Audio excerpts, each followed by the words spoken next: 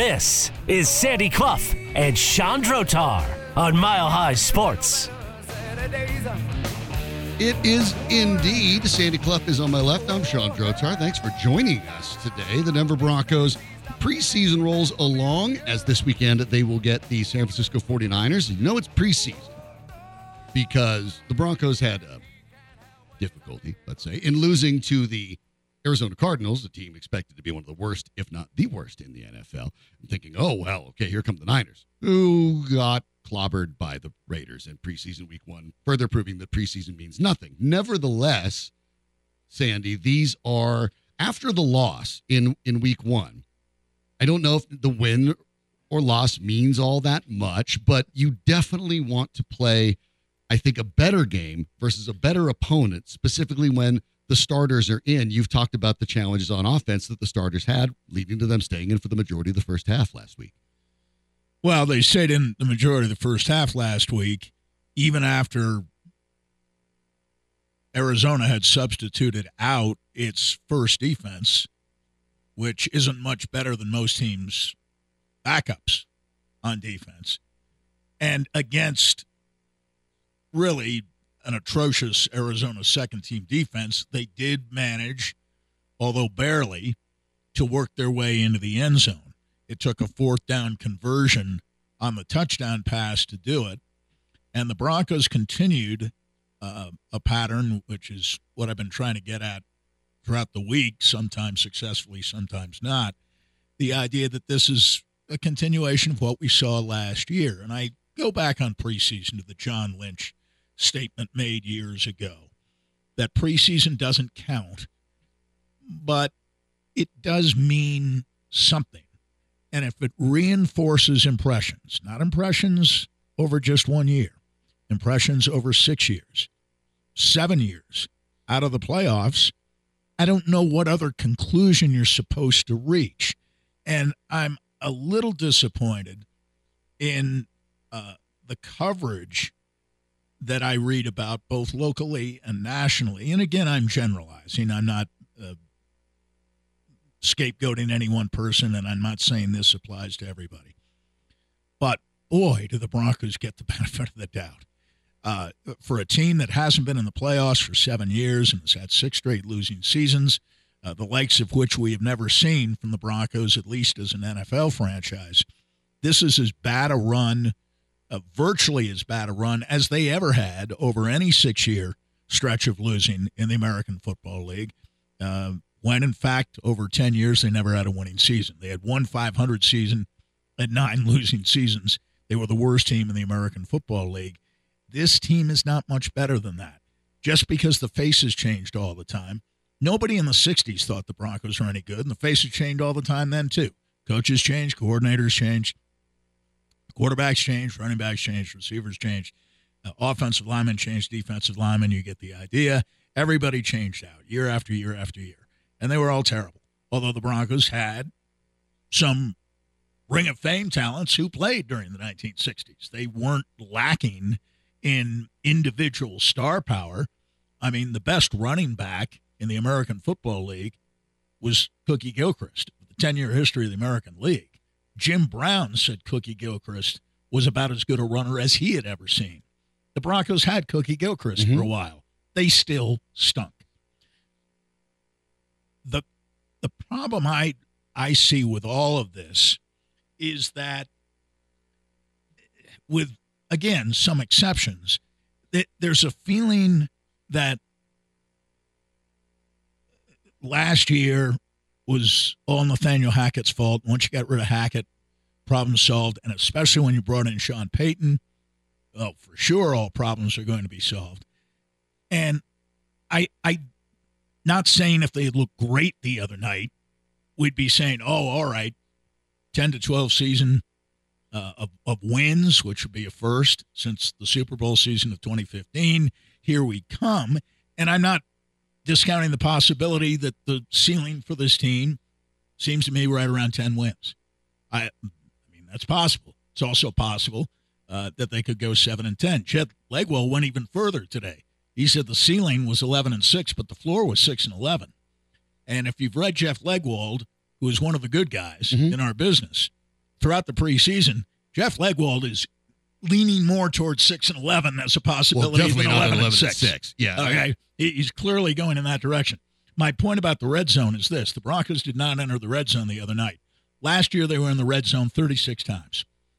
That was by far the fewest times in the league. Woo. 17 games, 36 trips to the red zone. That is dark. After 13 weeks, they were dead last in touchdown percentage in the red zone at .375. One of the fluky stats, and there are always fluky stats out there, was somehow over the last 5 weeks of the season, the Broncos went from 37.5% to finish the year at 55.6% on touchdown rate, 20 for 36. But the big number is not the 20, it's the 36. No team, no respectable team gets only 36 red zone opportunities over a 17-game season. There isn't any such thing. And when Sean Payton points out quite accurately that if you look at the top 10 red zone offenses in the NFL, you generally find a whole lot of playoff teams in that top 10 list. Last year, there were 8.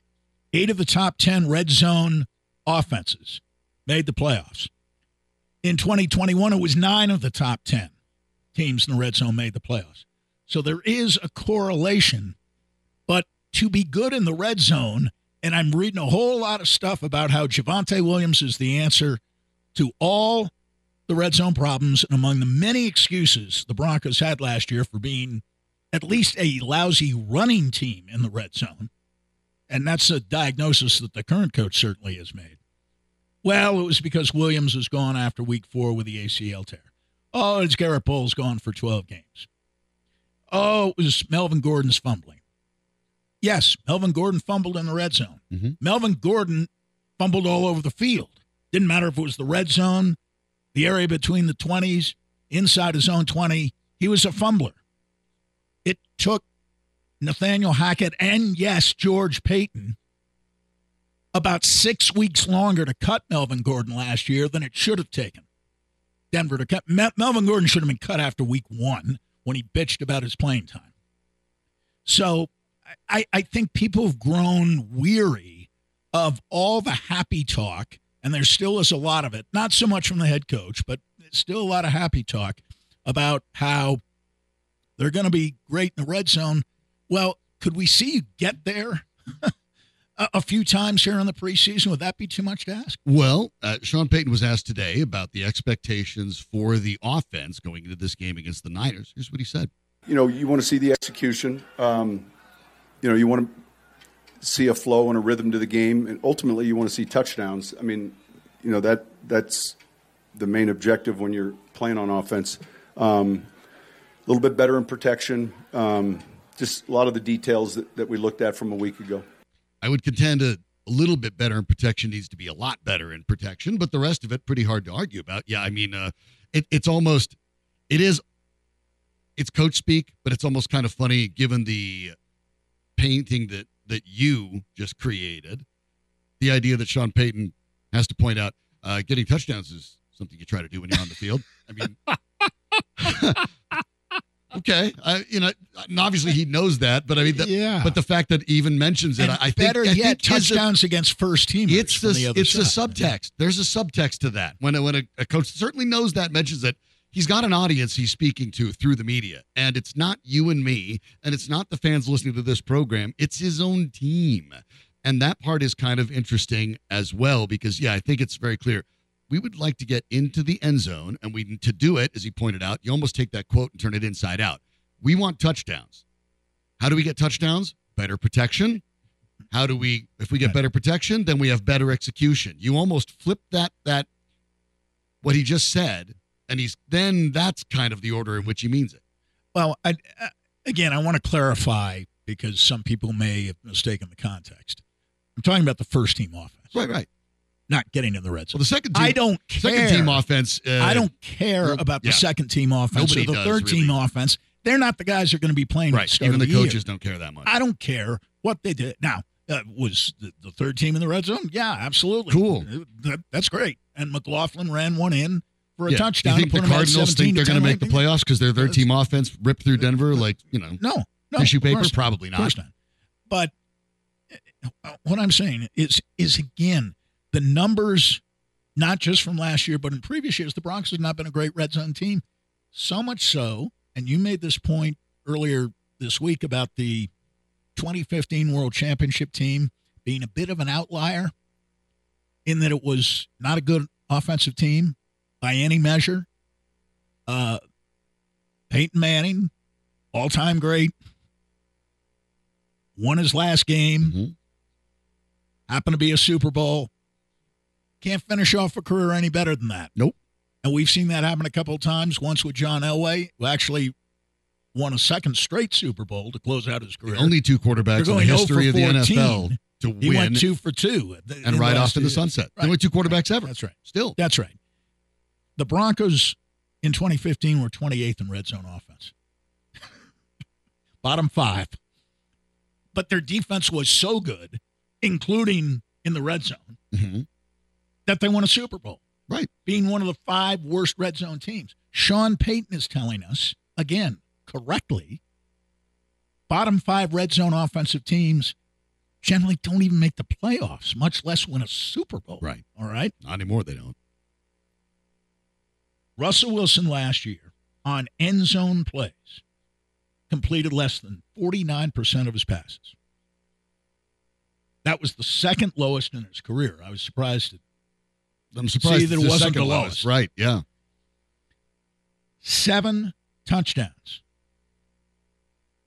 That is a career low, which until last year had been 13 back in 2014. Right. Last year, 7 touchdowns passing. He was the 21st of 33 qualifying quarterbacks in expected points added per red zone dropback. There's no way to sugarcoat. Russell Wilson is the sultan of sugarcoating, but there's no way to sugarcoat that, especially as measured against his 2021 numbers, 7th in the league. 2020, 10th in the league. 2019, which is really his last great full season. He had a first half that was great in 2020, then he tailed off.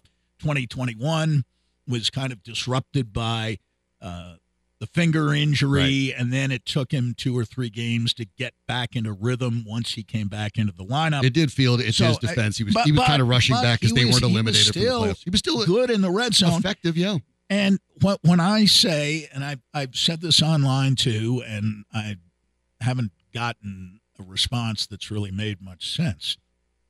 At this time a year ago, people were still saying, even though Russell Wilson was clearly not going to play in the preseason, along with most of the Denver starters last year. Most, not all, but most, did not play a single snap in the preseason.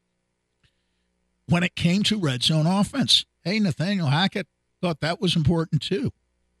And understanding that Nathaniel Hackett did not call the plays in Green Bay from 2019 through 2021, his 3 years as offensive coordinator of the Green Bay Packers, the Green Bay Packers are number 2 in the NFL in red zone offense.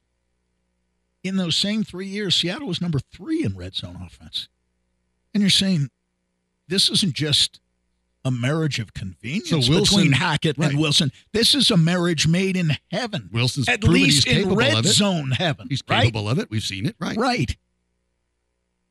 It was a farce last year. The most embarrassing Bronco moments offensively, and there were a bunch of them, happened in the red zone. A vast majority of the bad moments happen in the red zone.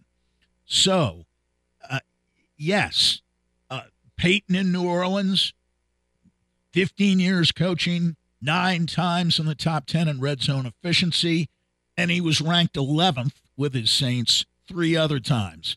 So again, if Russell Wilson's red zone woes are going to get fixed, Sean Payton seems to be the fixer, but we thought both Hackett and Wilson were great at red zone offense a year ago at this time, and then when they weren't, people forgot that was ever mentioned. Hackett was obviously miscast as a head coach, and we're not going to relitigate that. But not surprisingly, Sean Payton, when asked about this week and what he's looking for, Russell Wilson was amazingly brought up. Man, his movement skills have been impressive. So his off-schedule plays, every practice, you see an example, one or two, and it really forces the receivers then to get in concert. If you're not open in the initial route progression and the pocket moves one way, you got to move with it. His location's been really good. I think the last week and a half, 2 weeks have been really impressive. Now, I get that I get it. It's easy to pick on Russell Wilson here, and there are things to pick on. But I think it is interesting taking Peyton's quote into context, pointing out that behind Cortland Sutton and Jerry Jeudy, now that Tim Patrick is out, Marvin Mims has still not been able to really get any traction. Besides Marquez Callaway, who he's familiar with, of course, with New Orleans, there's a lot of who knows in the Broncos receiver depth. Brandon Johnson had taken some of those snaps from Tim Patrick and then got hurt. I think it is interesting that Peyton did hint that, receivers, you have to keep moving, by the way, guys, because that's part of the equation too. And maybe one of the parts in which all the discussions with Russell Wilson, it's not necessarily to remove all the responsibility from Wilson, but I think there is the reality that multiple parts of the machine have to be working at the same time and in the same facet for the engine to work. And I find it intriguing. I hadn't heard Peyton split the passing game apart quite that way yet as he did in that quote. Here's what I find at least slightly disingenuous about it. He's talking about off-schedule plays. Sean Payton's history is he hates off-schedule stuff. Off-schedule stuff leads to turnovers. Well, is it possible that with Russell Wilson, they've met in the middle a little bit, trying to figure out not what according Wilson to does Joe best? Lombardi, who said yesterday about Wilson, it's trying to find that right balance because he's made so many plays off schedule, and you don't want to lose that, but is the key word here. Also, make sure he's careful. He's not just saying Wilson. We're finding the plays when things are going right and not bailing out too early. Yeah. Now, why would he say that if Russell Wilson wasn't doing it? There'd be no reason to talk about bailing out early. But that's what you do, and that's the story of Russell Wilson's career, largely successful in Seattle when he did bail out, and he did run around, and he did make plays, and a good part of his reputation is based on playing off schedule in a way that few, if any, other quarterbacks do. And my point would be, as the years advance, that's something most quarterbacks who had that skill, including people like Steve McNair, who famously told Jeff Legwold once upon a time when Legwold said, "Why don't you run anymore? You used to be the best running quarterback in the league." His response was brief. "It hurts too much. I don't run anymore. It hurts too much. And I'm too old to be taking that kind of pounding that I could take 5 or 10 years ago." And we noticed Russell Wilson had more injuries last year when he did run. Even late in the year when he ran somewhat successfully, he got concussed. So I think what they're gently trying to hint at is that things are totally different now. And breaking bad habits ain't going to happen during the course of a training camp. And it may take a few weeks into the season, regardless of what kind of sunny picture is painted by Russell Wilson. It's probably going to take, and I'm not saying this in a snarky way, I'm saying it in a realistic way, it'll probably take a few weeks into the regular season before he rids himself of all his habits. You pointed to the fact that on all but one of his throws, he stayed in the pocket the other night. That was fine. I think largely it was because he wasn't able to bail out. The rush was on him so fast he had to stay in there. And under the circumstances, you could argue that there were, I guess the best way to say it, there were extenuating circumstances the other night, namely the pass rush pressure he was under. And that's the chief thing that the Broncos have to watch for on Saturday night, because they'll be seeing more of the San Francisco number one defense, and that defense is a hell of a lot better than the one they saw last Friday night in Arizona. I don't think things are. I don't think they're perfect, but I think they're not quite as black and white as that quote insinuates. I think there are positives to take out of that as well. I don't think it's necessarily condemnation. I'll explain why next on Mile High Sports. You can hear me think, this is what I say. Don't need nothing but a good time. How can I resist? Ain't looking for nothing but a good time.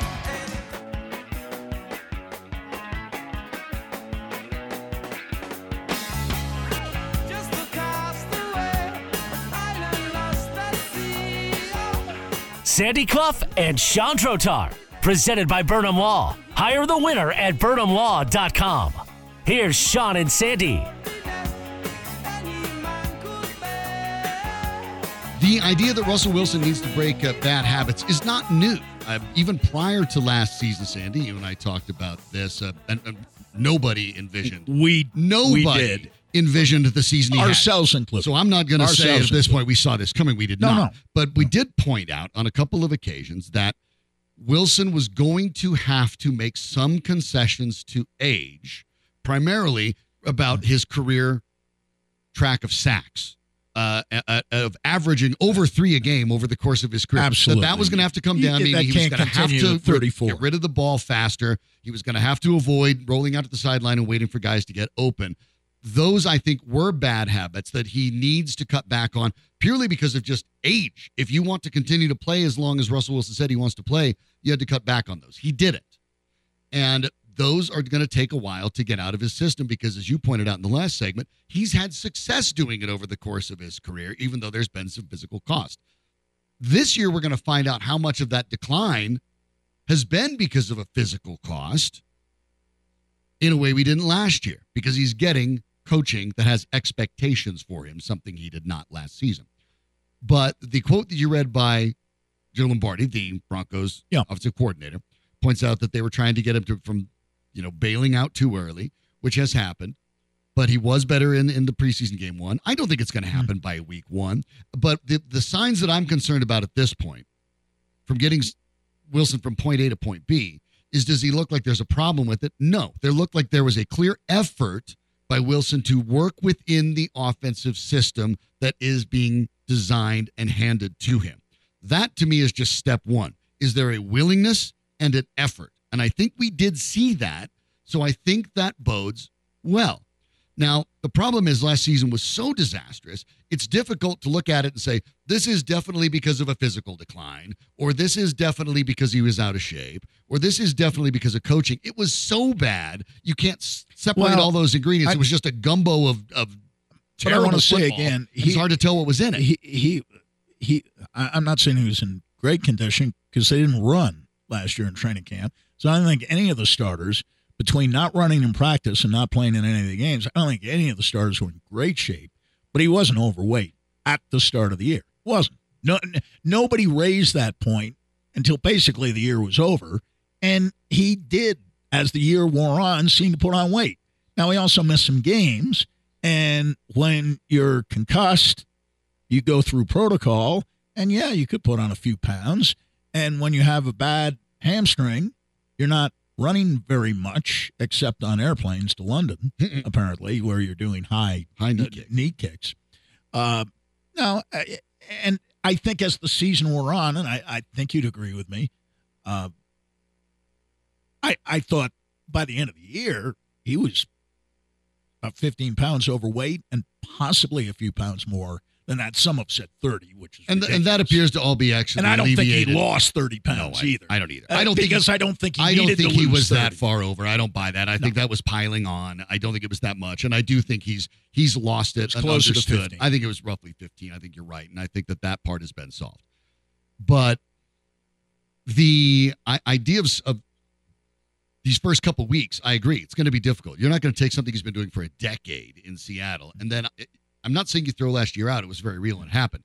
But if you're Sean Payton, you have to. He basically threw it out, and he said, let's start over with you and me. So I'm okay with saying, let's do that. Again, try to be fair. He was running for his life last year. He's not running by choice. He was running by necessity. And in game one of the preseason as well. That's what happened the other night. I was a little disappointed with the first pass of the game, and actually the first series, because they went 3 and out. But I think the first pass, that play was designed. He did throw behind Troutman, but that play was designed. Oh, no. And listen, we'll get into this later on.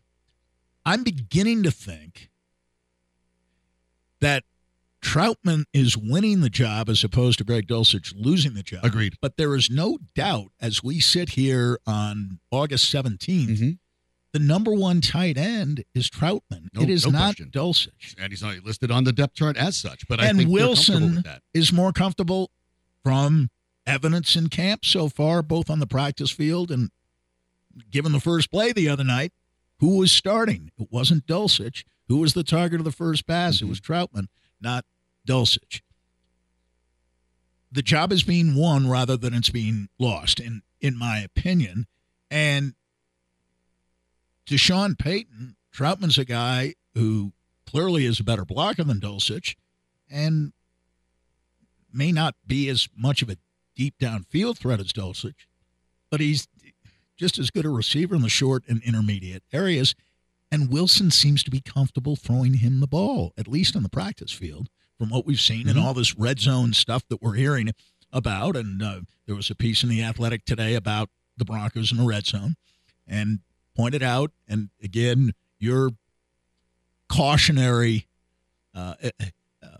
advice has been to remember that Justin Simmons and Patrick Surtain aren't going full speed, full bore on the practice field. Right. For much of training camp so far. And so it's funny how after they stopped practicing, that all of a sudden if they the red zone offense looked a lot better.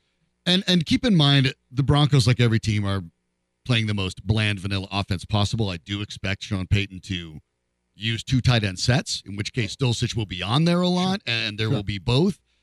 But, yeah, I mean, I think that Troutman is winning the job, and I think look, Wilson has played 11 seasons. It's his job to adjust to his new starter.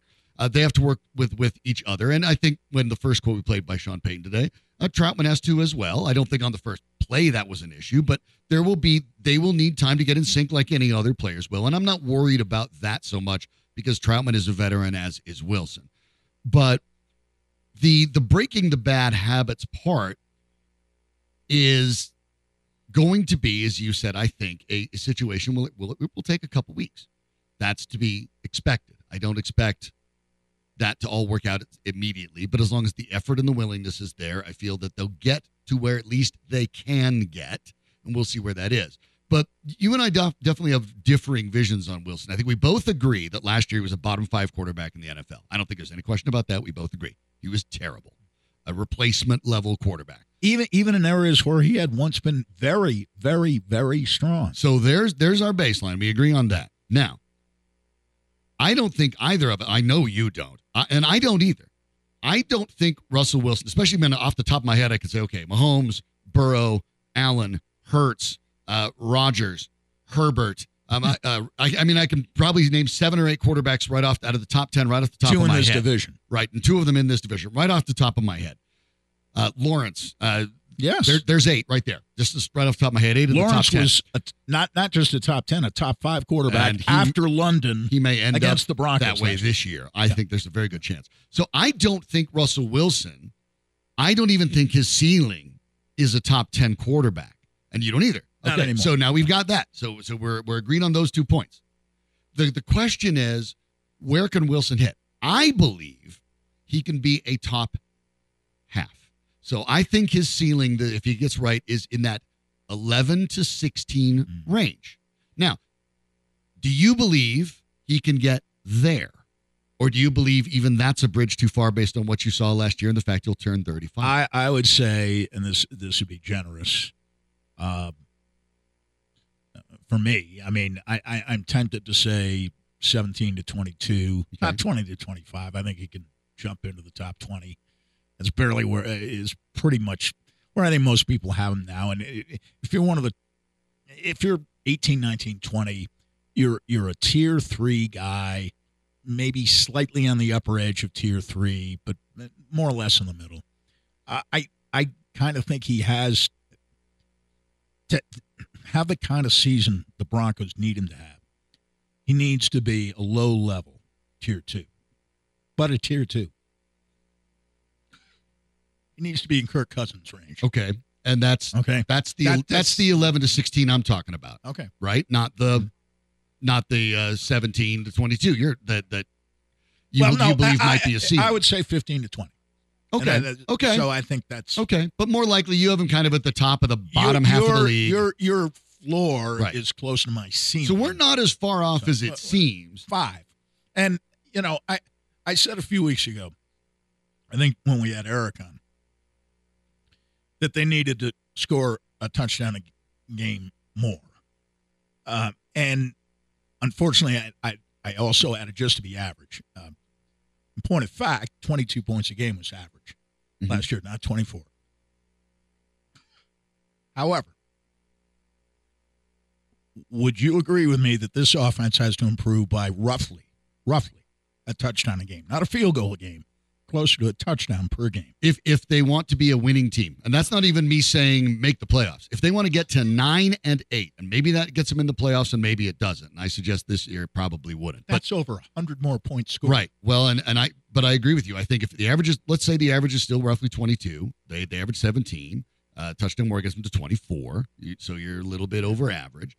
I think if they have aspirations of being 9 and 8. I think they have to. Yeah, I think that's a touchdown per game. And I will better. go back and we'll do this for tomorrow's show. Or maybe I guess we did it a few months ago. 6 points a game better. However, they. But get I want to see what the average of playoff teams was last year. Not conference semifinalists, not conference championship game participants. I believe not Super Bowl. I do not have it in front of me. I believe I did that field. last year, and it was closer. I believe it was 26 points something. Okay, it was close to 27. I don't think they have to necessarily go there, and I don't think that's because reasonable. I think they'll give up, as you pointed out yesterday, within the division. Weren't they the team that gave up the fewest points? Yes. So I don't think they have to get to 26 to be in the playoffs, but I do think even with a pretty good defense, and I'll say, borderline top 10 defense. Sure. All around the league. I don't think they're top 5. I think that's unfair. You get it with 2 stars, and they're both in the secondary. And a pass rush that is all about promise over production. Exactly. Yes. Now, maybe they hit it. I think it needs to be 24 for them to get into the playoffs. I'll go a little lower. I'll say 23 because it's easier to come up with 6 points. There's a couple different ways to do it. Yeah. But we're splitting hairs. But, again, to give Jeff Legwold his props, ESPN did a kind of mid-preseason analysis of the 32 teams in terms of ceiling and floor projections. And Legwold did something that I'm sorry I didn't think of, or you didn't think of, because we kind of think in these ways. Here's what he did. He took McGlinchey and Bowles, the 2 tackles, Gregory and Clark, the 2 veteran edge rushers, and in every evaluation, there was a key factor or number. And so I'm reading it, and, right below Denver Broncos, ceiling 11-6, floor 6-11. Right before that, key factor, 60. I say, what the hell does that mean? Right? It means 60 games combined this year. Played by McGlinchey, Bowles, Gregory, and Clark. Be mindful of the fact that would be 15 per. Gregory has never played 15 games as a professional in his life. Clark has been hurt for much of training camp and was one of the few starters who didn't play a single snap on Friday night in Arizona. Bowles played 5 games last year coming off a broken leg and looked like he was still playing on one leg the other night. People were going around him left and right. McGlinchey is out with a sprained knee at the present time. Now, he's scheduled to come back on opening day, and there's no reason to think that they can't get 15 games out of McGlinchey, who's been nothing, if nothing else, durable through most of his professional career. If you had to characterize him as durable or a little, and by the way, iffy, has been out on the practice field already working out conditioning. Right, I know, but McGlinchey, 15 games I can buy. Bowles, who had never been on injured reserve until last year, 15 games. I don't know how good they'll be, but 15 games I can buy. Gregory, 15 games. I'm saying no way. Clark, 15 games. I'm saying no way. But that's Jeff's analysis. If they're going to hit their ceiling or anything close to it, these four guys who have all been around and have established reputations and records, they have to play combined 60 games. And I thought that's an interesting, it's a departure from the usual. Russell Wilson has to put up these kinds of numbers. Javonte Williams has to play and, gain 1,200 yards if the Broncos are going to be the kind of running team they want to be. The guards have to play maybe one at a Pro Bowl, if not an all-pro level, and that would be Miners. All these things we talk about. But to name these four guys and say, again, I don't want to hear about how good they are. I want to see them on the field for 15 games. That's even a fair point because we've seen what's behind them. And that was part of his point, too. The Broncos have no depth. Certainly not on the offensive side. They don't have any depth. And on the defensive side, if Nick Bonito really doesn't blossom, you're in trouble because there's not a lot there either. We'll take a look at more of this as it goes along. Talked about the idea of, what can help with the offense. Well, Javonte Williams can help.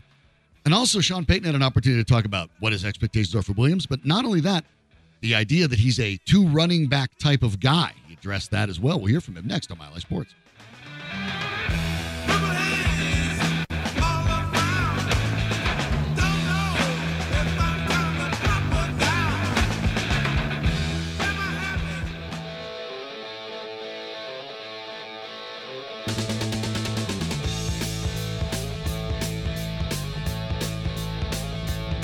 This is Sandy Clough and Chandrotar on Mile High Sports. Sandy, we know that in game two, talk about anticipated recurrence. We talked about Russell Wilson last week and how we might look under Sean Payton, but Javonte Williams, who, by the way, the shorthand for people saying coming back from the ACL injury, more accurately coming back from the ACL injury, PCL injury, and LCL injury. That's three of the four CLs, by the way, for those in the really weird abbreviation part, the C doesn't mean the same thing in all of them. As oddly as it is, the anterior cruciate ligament is the C in that one. Right. The PCL is the posterior crucial ligament, right? Cruciate ligament. Yeah. But the LCL and MCL, the C is collateral ligament. Lateral collateral. So it's and two medial and two. collateral. 2 and 2. But and two. he got 3 of the 4 in total and expected to be back and playing in this game. And give Sean Payton and the Broncos credit. We had questions about this when we first heard at the very first OTAs that they thought he'd be ready for training camp and ready by week 1. Week 1 seemed ambitious based on the news that we had heard after the injury and even after the initial surgery.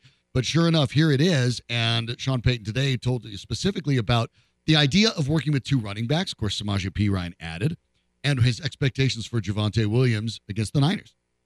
I don't know. People say he runs a dual back system. I just think there's a lot of attrition on a runner in our league. And so over the years, we've had kind of a joker player and Bush and Sproles, Kamara. Those guys are running backs, and yet they do some other things in the passing game that, that give them that tag.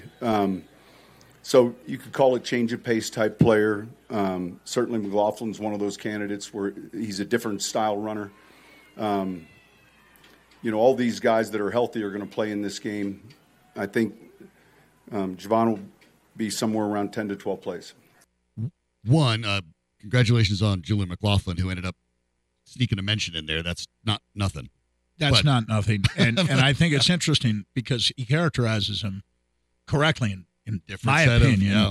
because he's different. He runs differently. He brings a different skill set, a different assortment of skills. Apologies To to the the guys ahead of position. him on the depth chart, Tyler Beatty, Well, Tony Jones, and Dwayne Washington. They did not get mentioned. Listen, of the tease our friend Chris Thomason, who gave at best a lukewarm endorsement of McLaughlin Yeah. yesterday on a program. The coach seems more bullish on him, and I of thought course, after the game one coach he's is- making the 53. has the opinion that counts. And I'm with you on that. I like him. I think he's making it. And I don't go by what running backs do on a practice field that they can't get tackled.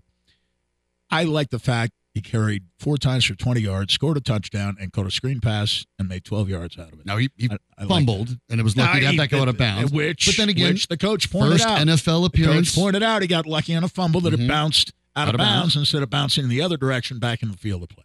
And I mean, that's okay. And I went back and looked at the play a few times, and he was kind of sort of going out of bounds, and I don't know how the ball could have bounced really probably in a couldn't. different direction. No. On the way it did bounce, in fact. But in any case, that's big. The point he makes about Reggie Bush, for example, Reggie Bush one year caught 88 passes, more than anybody on their Right. team by a mile, and he gained almost 1,000 yards. He was more of a receiver than he was a ball carrier, no question. I would say on Alvin Kamara, though, he carried the ball 240 times 2 years ago. I don't know how much of a change of pace or a and I specialist think that he was really his is. point. Now he can catch the ball. Oh, yeah. He's a Yeah. great He's an back. outstanding back. Alvin Kamara has for, I don't know, 4 years, 5 years at least, been one of the top 5 running backs in the league for precisely that reason. Yeah. Because he can carry the ball 240 times in a season and stay healthy, and he can catch the ball maybe 50 times. So that's close to 300 touches. And I think That's that, I think very that was unusual his for point, any back. Was that the assumption that, well, Sean Payton runs a 2-back set? Well, I think what Payton was trying to point out is he's like, I can, and I have, Yeah. but it doesn't mean I'm 100% married to It's it. the Bill Walsh theory. Bill Walsh had a 2 running back system when he didn't have a great back. And Bill Walsh said, running backs are a dime a dozen apart from the truly great ones. And the truly great ones, you ride as long as you can. That was the Mike Shanahan theory. We saw Mike Shanahan run Terrell Davis as often as he possibly could because you're talking about a Hall of Famer. We also saw Mike Shanahan in a year in which it seemed about 7 different running backs got hurt, have collectively one of the leading, if not the leading, total in rushing yards in all of the NFL. Without a single back, I'd have to go back and look. And maybe you can do that from, I think it was it 07 or 08, the year all the backs got hurt. They led the league in rushing. The idea And that nobody had 500 yards. right, and that turns out to be okay, and that's kind of his point because you have a couple years that Peyton was coaching with Alvin Kamara and Latavius Murray, by the way, part of that as well, and by the way, also noting in 2019 Dwayne Washington, who the Broncos just brought in this week, but you had a season in 2019, for example, where Kamara had 171 carries for 797 and 5 touchdowns. Murray had 146 for 637 and 5 touchdowns. The difference, and both these guys caught passes. Murray caught 34 passes. Murray's a good receiver. But Kamara caught 81 and ended up with another 533 yards and a 1,330-yard for scrimmage total. And so I think Peyton's point is, one, it's a physical position and you need 2 backs one way or the other. And they don't have to always do the same thing. And I think it's not so much that Peyton's point, the idea when people say, well, he runs a 2-back set. I think he pushed back against that, suggesting that I do what my roster calls for. Yeah, right, which any sensible coach does. Correct. I do want to say one more thing about Latavius Murray.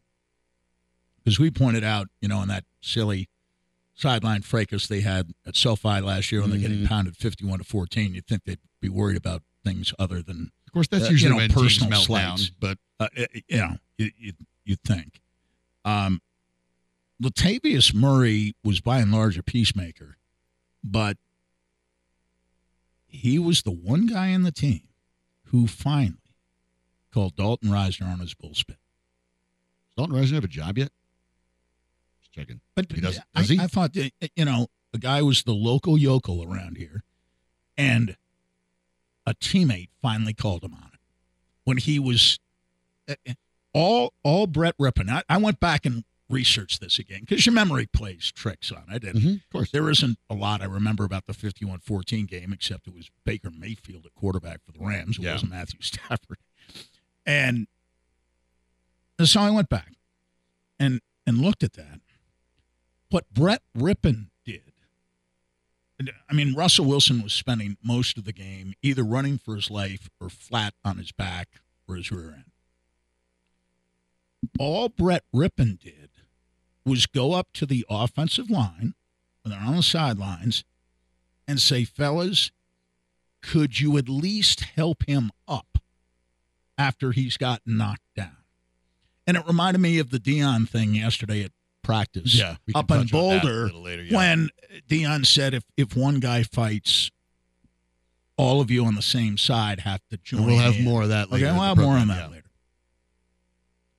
But if you can't even forget about pass blocking better, if you don't even have the gumption to help your quarterback get up after he's been flattened, thanks in no small measure to your inefficiency or incompetence,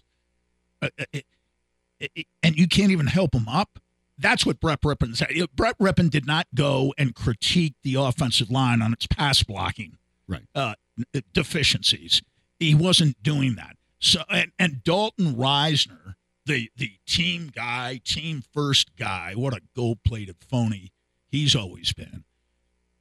He gets up and basically takes a swing at Rippon, at which point Murray comes over and basically tells Risner where to get off. We'll see Rippon back in a couple of weeks because he's with the Los Angeles Rams now. And Latavius Murray. I think that's by the way, with Murray's in Buffalo, right? With his equivalent hometown Bills from your neck of the woods, Nedrow, New York, is where Latavius Murray hails from and played all his childhood ball. So he's I might just have outside to Syracuse, and so that's not really. I mean, that's I'm where from I went Colorado. to school. All of New York seems like New York. Well, no, and most people think all of New York is New York City, right? And New York City there's is New York a City, small and then there's portion upstate. of. There's upstate, and then there's really what they call the North Country, and Syracuse really isn't Rochester, Buffalo. That's Western New York.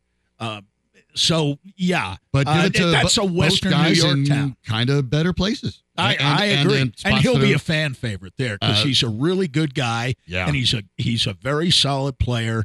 And I was shocked, having played for Sean Payton before, that Sean Payton didn't seem to want him. I'm stunned. By the way, 6,252 total rushing yards since 2014 among active running backs. The only guys ahead of him: Zeke Elliott, Nick Chubb, Derrick Henry. That's it.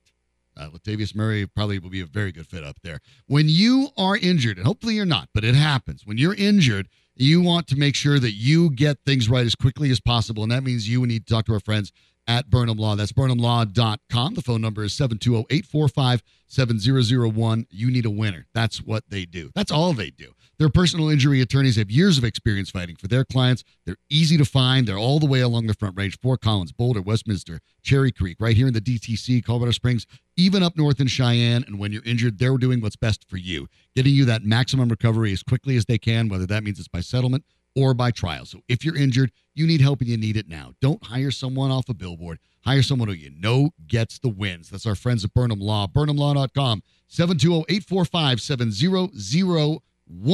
We'll talk more about the Broncos. As we mentioned, by the way, Jaleel McLaughlin, friend Cody Rourke was on him about as early as anybody in town.